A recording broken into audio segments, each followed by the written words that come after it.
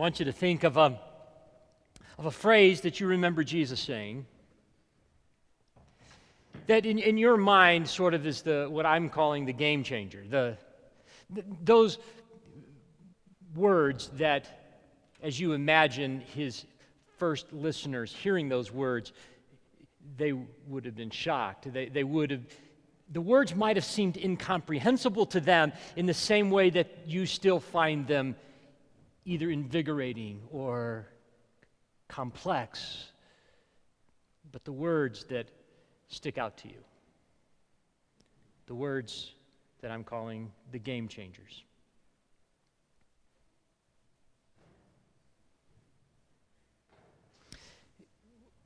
Whatever words come to mind, it's fair to say you got the answer right.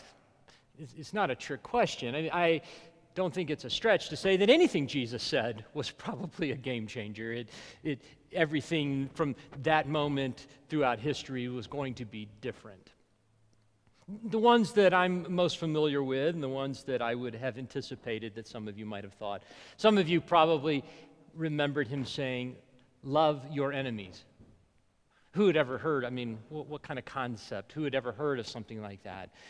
Some of you might have thought about him saying, "I am the way," or even as Peter was sharing this morning when Jesus said, just, "I am." All of those, anything you came up with was fine. This morning, I want to share with you what I think is one of those game changers that deserves to be in that top list of maybe the 1, 2, 3, or 4, 5 things that Jesus said that from that moment on, everything was different. And his first listeners, I think, would have had to struggle to comprehend what he was talking about. The problem is that the 2 words I'm going to share with you are so familiar to us. They have rolled off our tongues so often and in such a common way that they have no shock value. They have no moment where we pause and think about them. So we're going to do that with 2 words today that I think are the game changers, and these are those 2 words. When Jesus said this, "Our Father," I believe those 2 words were unprecedented in the history of religious leaders, and I think somewhat confusing to his first listeners. But they are the words that capture for me so much of what it means to be his follower. So I'm going to share with you why I think those are radical, and I'm going to invite you to join me. Why? Starting with the second word, I'm going to start with the Father, our Father. Why is that so radical? Well, it changes sort of the scope of asking. We all have a sense that our asking of friends and people is rooted in some intuition of relationship. For example, you could go from here, you could be down on the 16th Street Mall, you could walk up to almost any stranger, and you could make at least 2 requests of almost any stranger. You know what they are? What time is it? And how do you get to blank? So we all agree, so we all understand, we intuit that relationally, I can even go to somebody I don't even know, but sort of based on our common Denver, whatever it is, I can ask you what time it is, and I can ask you how to get someplace. And 20 years ago, I could ask you for a light, but we don't do that anymore. It used to be 3, now we're down to 2. You think about it, your neighbor. You can ask your neighbor for certain things because they're your neighbor, and it's not a stretch. It's never comfortable. Even asking somebody what time it is feels awkward, but you can do it. It's based on the relationship. Think for a minute about your landlord. Now, if you have a landlord, that's a different kind of a relationship, and you're maybe even a little more bold to ask because you're paying them. Then you think about your friends. You can ask friends for lots of things.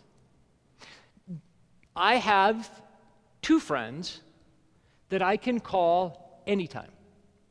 I can call at 3 in the morning. If I called them at 3 in the morning, I would not have to spend 20 minutes apologizing for calling them at 3 in the morning. Our relationship is such that it's perfectly okay for me to do that. That's not true for every friend I have. At least I don't feel like it is.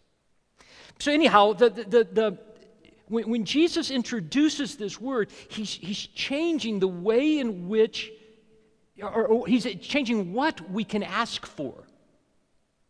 And we're going to hear that in that prayer that he then shares.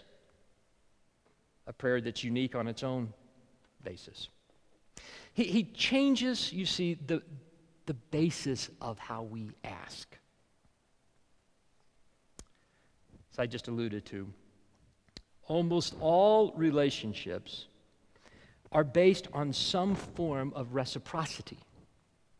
That's not bad. That's just life. It goes like this. If you, and I'm going to use the word perform, you can maybe come up with a better word. If you blank, then you will be accepted or rewarded. That's how most human relationships function. That's how you function at work. That's how you function with your Uber driver. That's how you just function in the world. If you blank, I'll even go back, even how you ask on the 16th Street Mall. If you ask nicely, you can get directions. That's just how but families function different. Because you are accepted, not if you are accepted, but because you are accepted, because you are family, you then hopefully choose to perform in a certain way. Now, let me take a side note for just a moment and acknowledge that we're talking about this radical word that Jesus introduces, this idea of God as Father. That immediately, for many of us in this room, is problematic. Already we're going, well, that's not all that helpful. Because what I have imprinted in my experience and in my memory is the image and the sort of the gut reaction to this word Father that is not warm and inviting. In fact, it's off-putting. What's interesting is even that can inform you about what Jesus is actually talking about. You know intuitively that's not what he's talking about with God, even though that may be some of what you're feeling. As I root out my own spirituality, I understand this idea of reciprocity is at the root of my sort of bad belief system. Because you see, my family crest was, there is no free lunch. Like that was our most noble moment when my parents could help us conceive that there's no free lunch. My brothers, I have a half brother and a full brother. When we're together, we to this day, I'm 56, my older brother's 58, my younger brother's 40-something, and we will still talk about those times when Mom said yes to something. Hey, Mom, can I join the soccer team? It's $15. Yep, that'll be great. And you're just, I think that's awesome. We guarantee now, and how silly we were as kids to not remember that there was going to be a weekend that was going to be shot because we would wake up on a Saturday and Mom would go, remember that $15 I gave for soccer? There ain't no free lunch. Over and over and over. Imagine for a moment, speaking of this reciprocity, let's imagine for a moment that you rent out a room in your home. You have a boarder in your home. And let's say that renter lies to you, steals from you, never cleans. You would end that relationship, right? But is not a person who lies and steals and never cleans up, is that not the definition of a teenager? Isn't that exactly what a teenager does? Isn't that who they are? Do you in your home have teenagers and a change jar? I promise you, they're stealing from your change jar. My kids are mid-30s now, in their 20s. Christmas every year, a part of our Christmas experience was stories from high school. Stories that they felt like they could now tell because there is like a statute of limitations or something like that. So when my kids were in high school, I was still drinking. I wasn't drinking heavily at that time, but we had alcohol in our home. And I remember on several occasions going, man, that is some cheap vodka. Like, it just tastes watery. And then I thought, and I went to my children, and my kids were pretty good kids. As you know, on the average of kids, they were C+ kinds of kids. You know what I'm saying? And I looked at them and I said, are you guys stealing my liquor and pouring water in it? And they, right in my eyes, no. And they got a little weepy, like, what kind of hurt you would even us? You're accusing me of something. And I felt terrible. I got mad at the vodka people. At about 24, stories of high school come out. Oh yeah, we were stealing your liquor all the time. But as you can understand, never was their place as my child. Wasn't even on the table. Like that was never even thought about that. Because they're not borders. The relationship is not based on reciprocity. It is based on relationship, on family. And we think, and, obviously we're going, well, of course. I mean, that's how we relate to God. Yeah, we know that.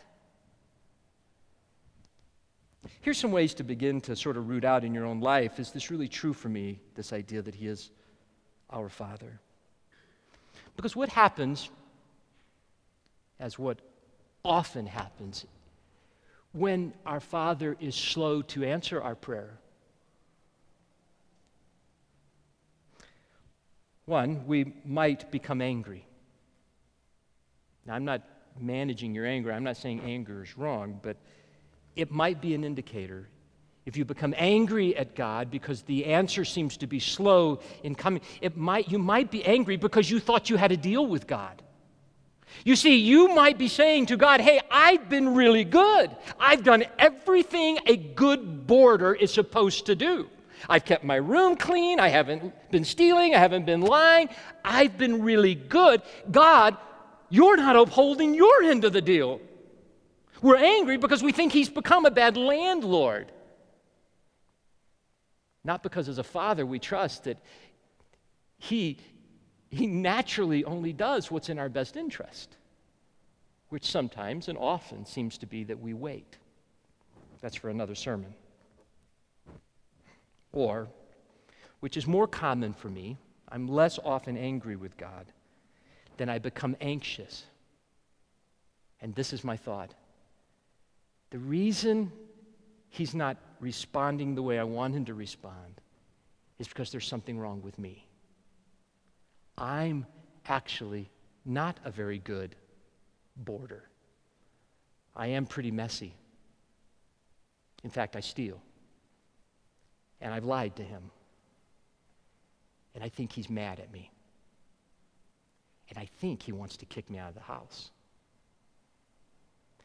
That's more common for me because my default is I'm having a hard time, after all these years, I'm still struggling, that my relationship with God is not based on reciprocity. That it's not about me trying to be good.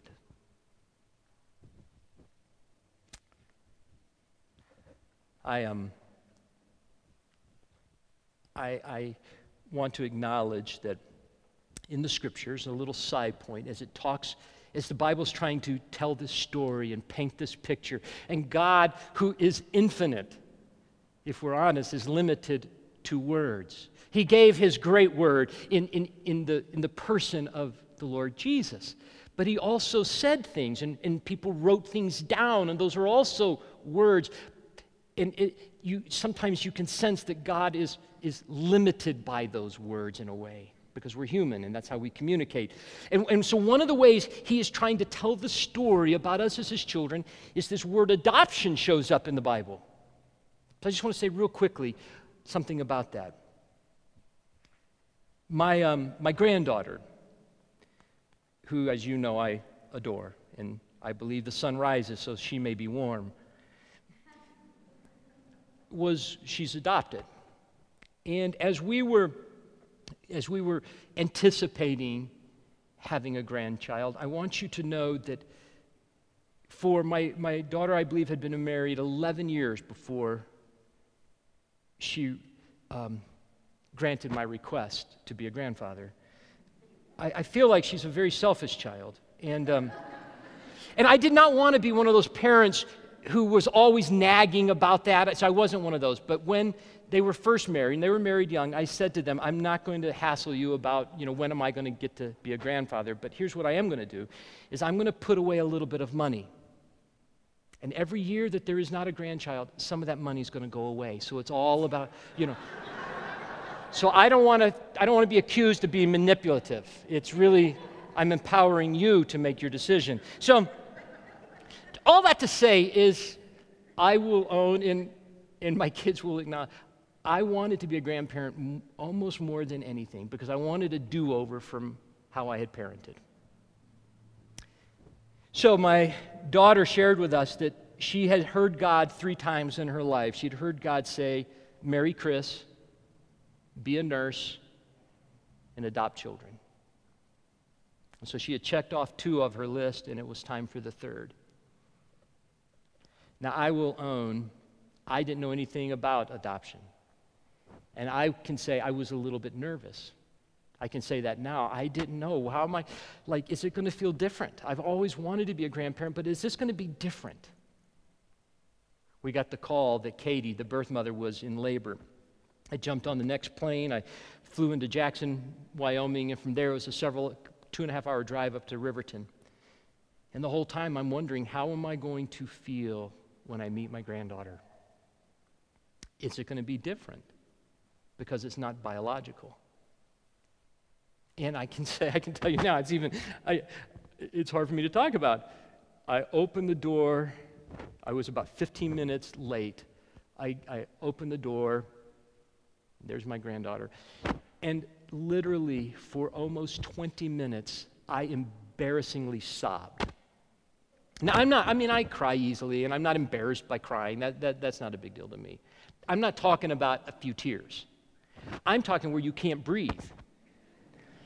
They're worried about snot getting on the child, that kind of crying. And there was not a nanosecond of not bonding with Frankie. There was not a nanosecond of, I don't know, is this really my kid or grandchild? None of that. None of that. I have thought so much about the story of adoption in the Scripture and God adopting us. I shared it with my daughter. So I can just tell you this. There's not tiers of being a parent where biological and adoption are 2 different kinds of, at least in my experience, there's not that. But there is a unique risk at adopting.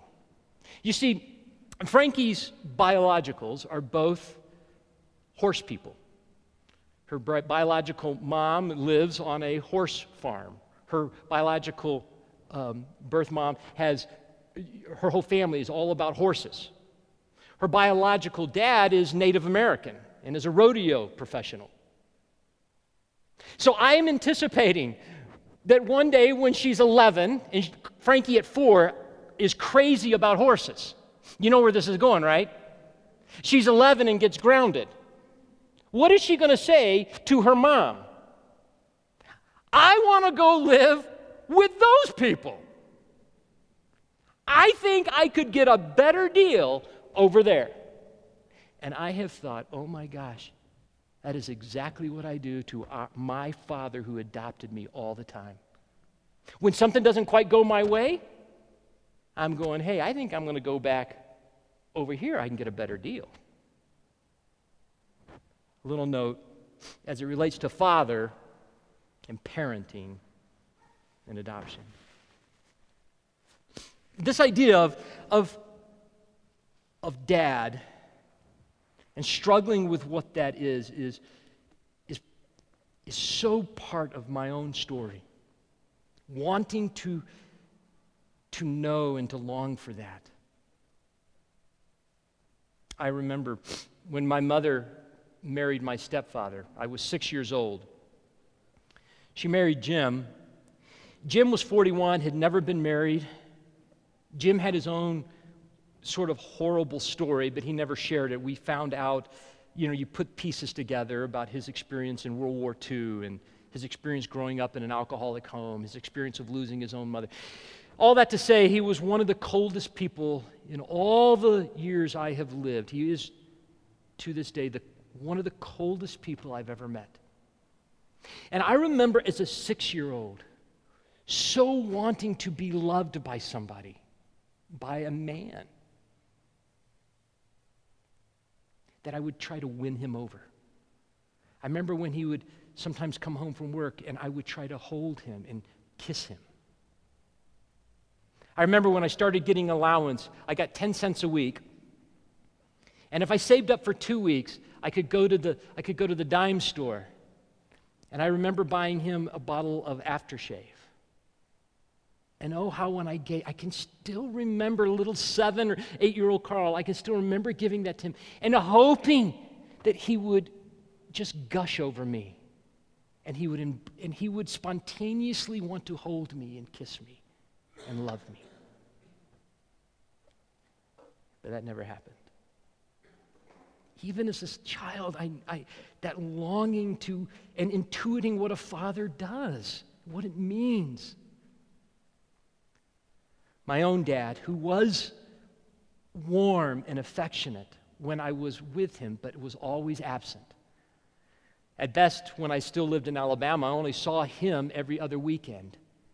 And it was strained because he had married a woman who had her own child. And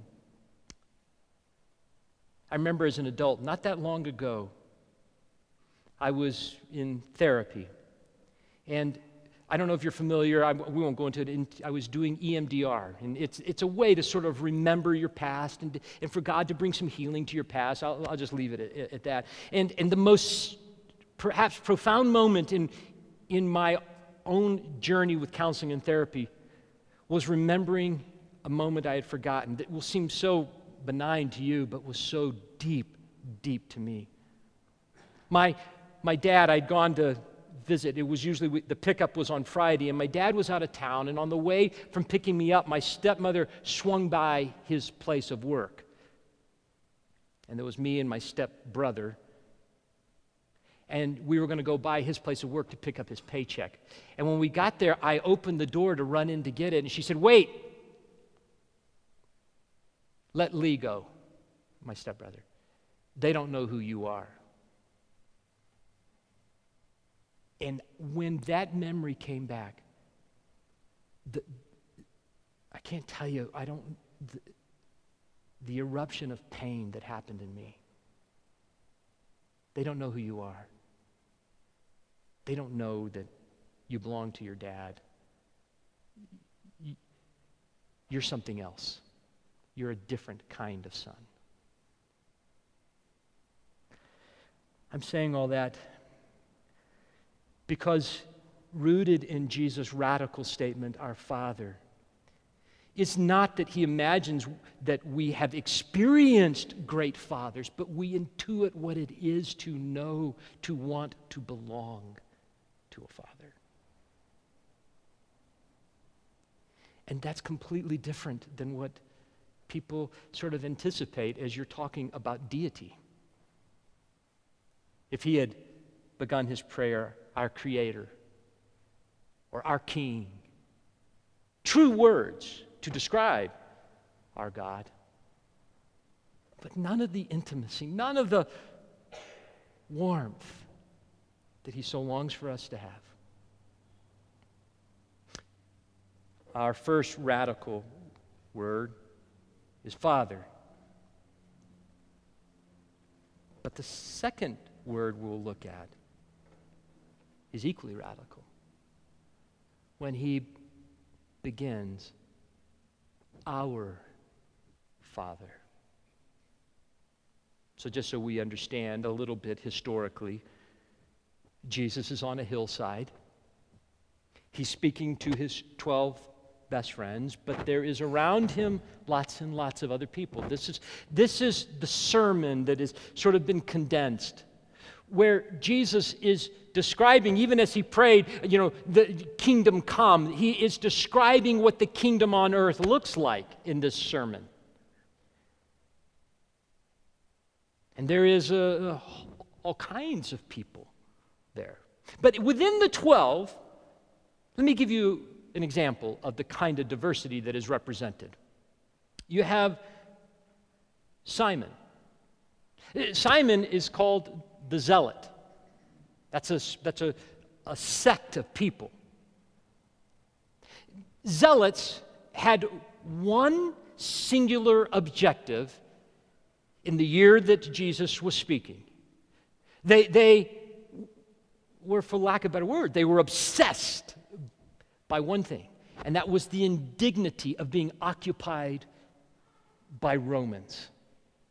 The horror and the filth of God's chosen people being suppressed by Romans was unimaginable to them. And so they believed that armed and violent resistance, subversive resistance, was what God was calling them to do. They hated anything to do with Romans. They hated anything that did not preserve the purity of Israel. And next to Simon is his fellow disciple, Matthew, the tax collector. Oh, the Romans were brilliant. The Romans were brilliant in knowing how to extract the maximum resources from an occupied people, using terror and using force, but also using cunning to get as much as they could without sort of tipping them over the edge. And one of the ways they did that was they used fellow Jews to be the one who got the money. Under the power and authority of Rome, Matthew made a deal that he would get a commission, he'd get a cut for the money that he could extort from his fellow Jewish citizens. He collaborated,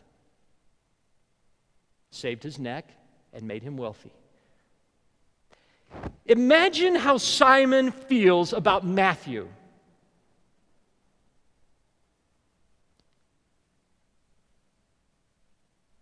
And Jesus prays, our Father. Can you think of any contemporary examples where one group might say to another group, there is no way these folks here are Christians? Yeah, me neither. I can't think of any. There's something, I think, that Jesus is tapping into here. That there is a human instinct to believe that God is ours, that we have sort of an exclusive right to Him. One of the ways Jesus talks about that is in his most famous story. One of his most famous stories, at least his most famous story about a dad. You're familiar with the story of the prodigal sons. Most commonly, you hear it as the story of the prodigal son. I don't know that that's accurate. I don't think that one son is more prodigal than the other son. One is more demonstrative. But both have a unique way of dealing with God, with their father. in the story, the younger son, who out of turn and out of place gets his inheritance, and then it says he goes to a foreign land and he squanders all of his dad's money, embarrassing his father, embarrassing his brother, taking down the family name, and he ends up in a destitute place. When the consequences of his actions have overwhelmed him, he decides that he will come back to the father. But he decides that he's going to come back. He makes a plan that he's going to come back, and he's going to relate to God, quite frankly, exactly the way the older son relates. Because you remember, the older son, it says, was out in the fields, and he worked all the time. He was a, quote, good kid.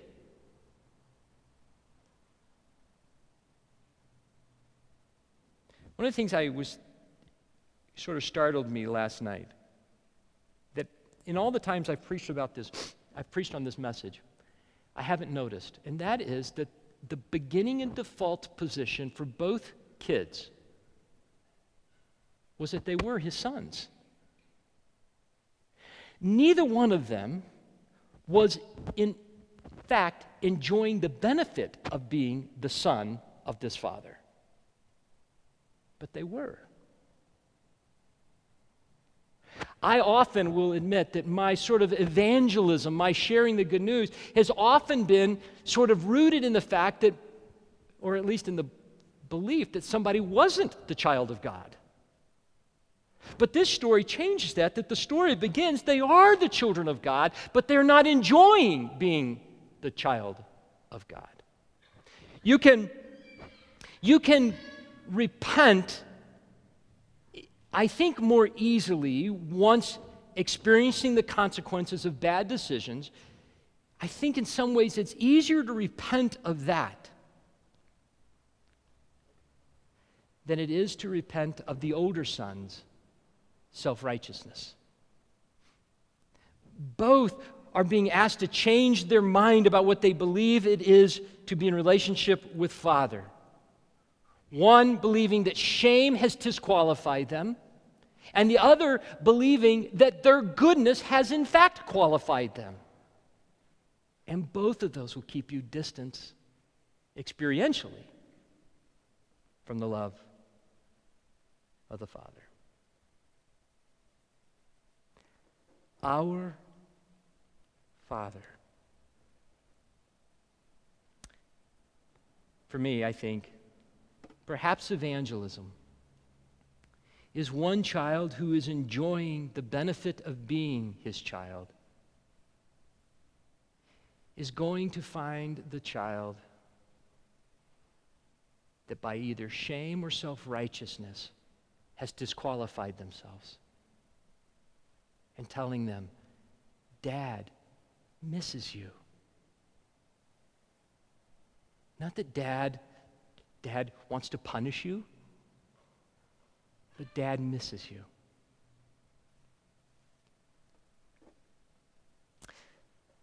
Jesus, he drops, I think, this game changer into the world when he says those two words, our Father. Let's pray together.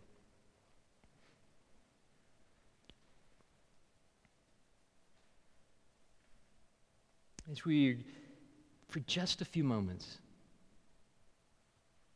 sit quietly, I'd like for you to, if you can, just keep saying those words over in your mind, our Father.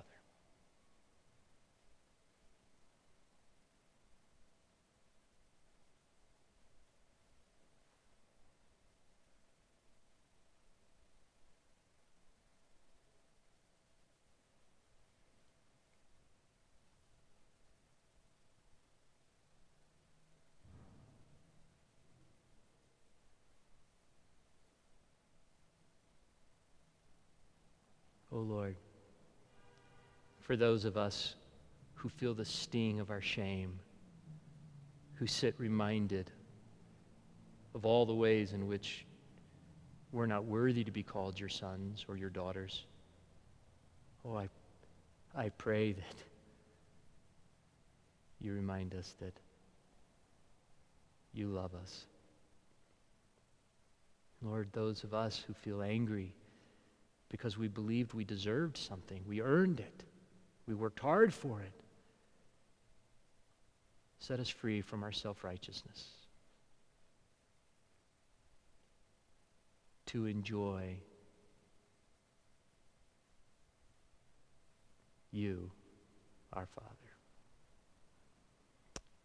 Amen. So Jesus, on the night that he was betrayed, made a way for us to together experience our Father. He said it's the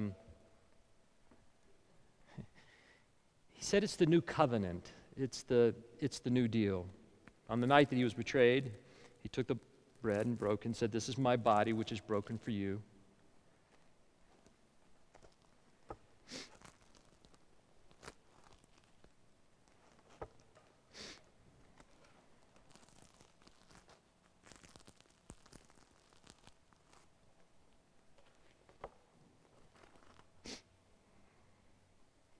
And in the same way, he took the cup. Am I doing this right? Okay. I messed up the juice in the wine last night. It was very embarrassing.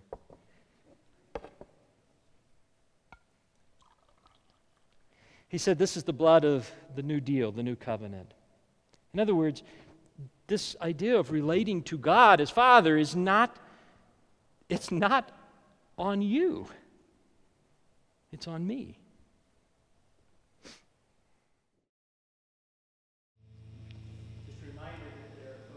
Willing to pray with you and to listen to you here on either side. Let me close with this. For all who are led by the Spirit of God are sons of God, for you didn't receive the spirit of slavery to fall back into fear, but you received the spirit of adoption as sons, by whom we cry out, "Abba, Father." The Spirit himself bears witness with our spirit that we are children of God, and if children, then heirs, heirs of God, and fellow heirs with Christ. Amen.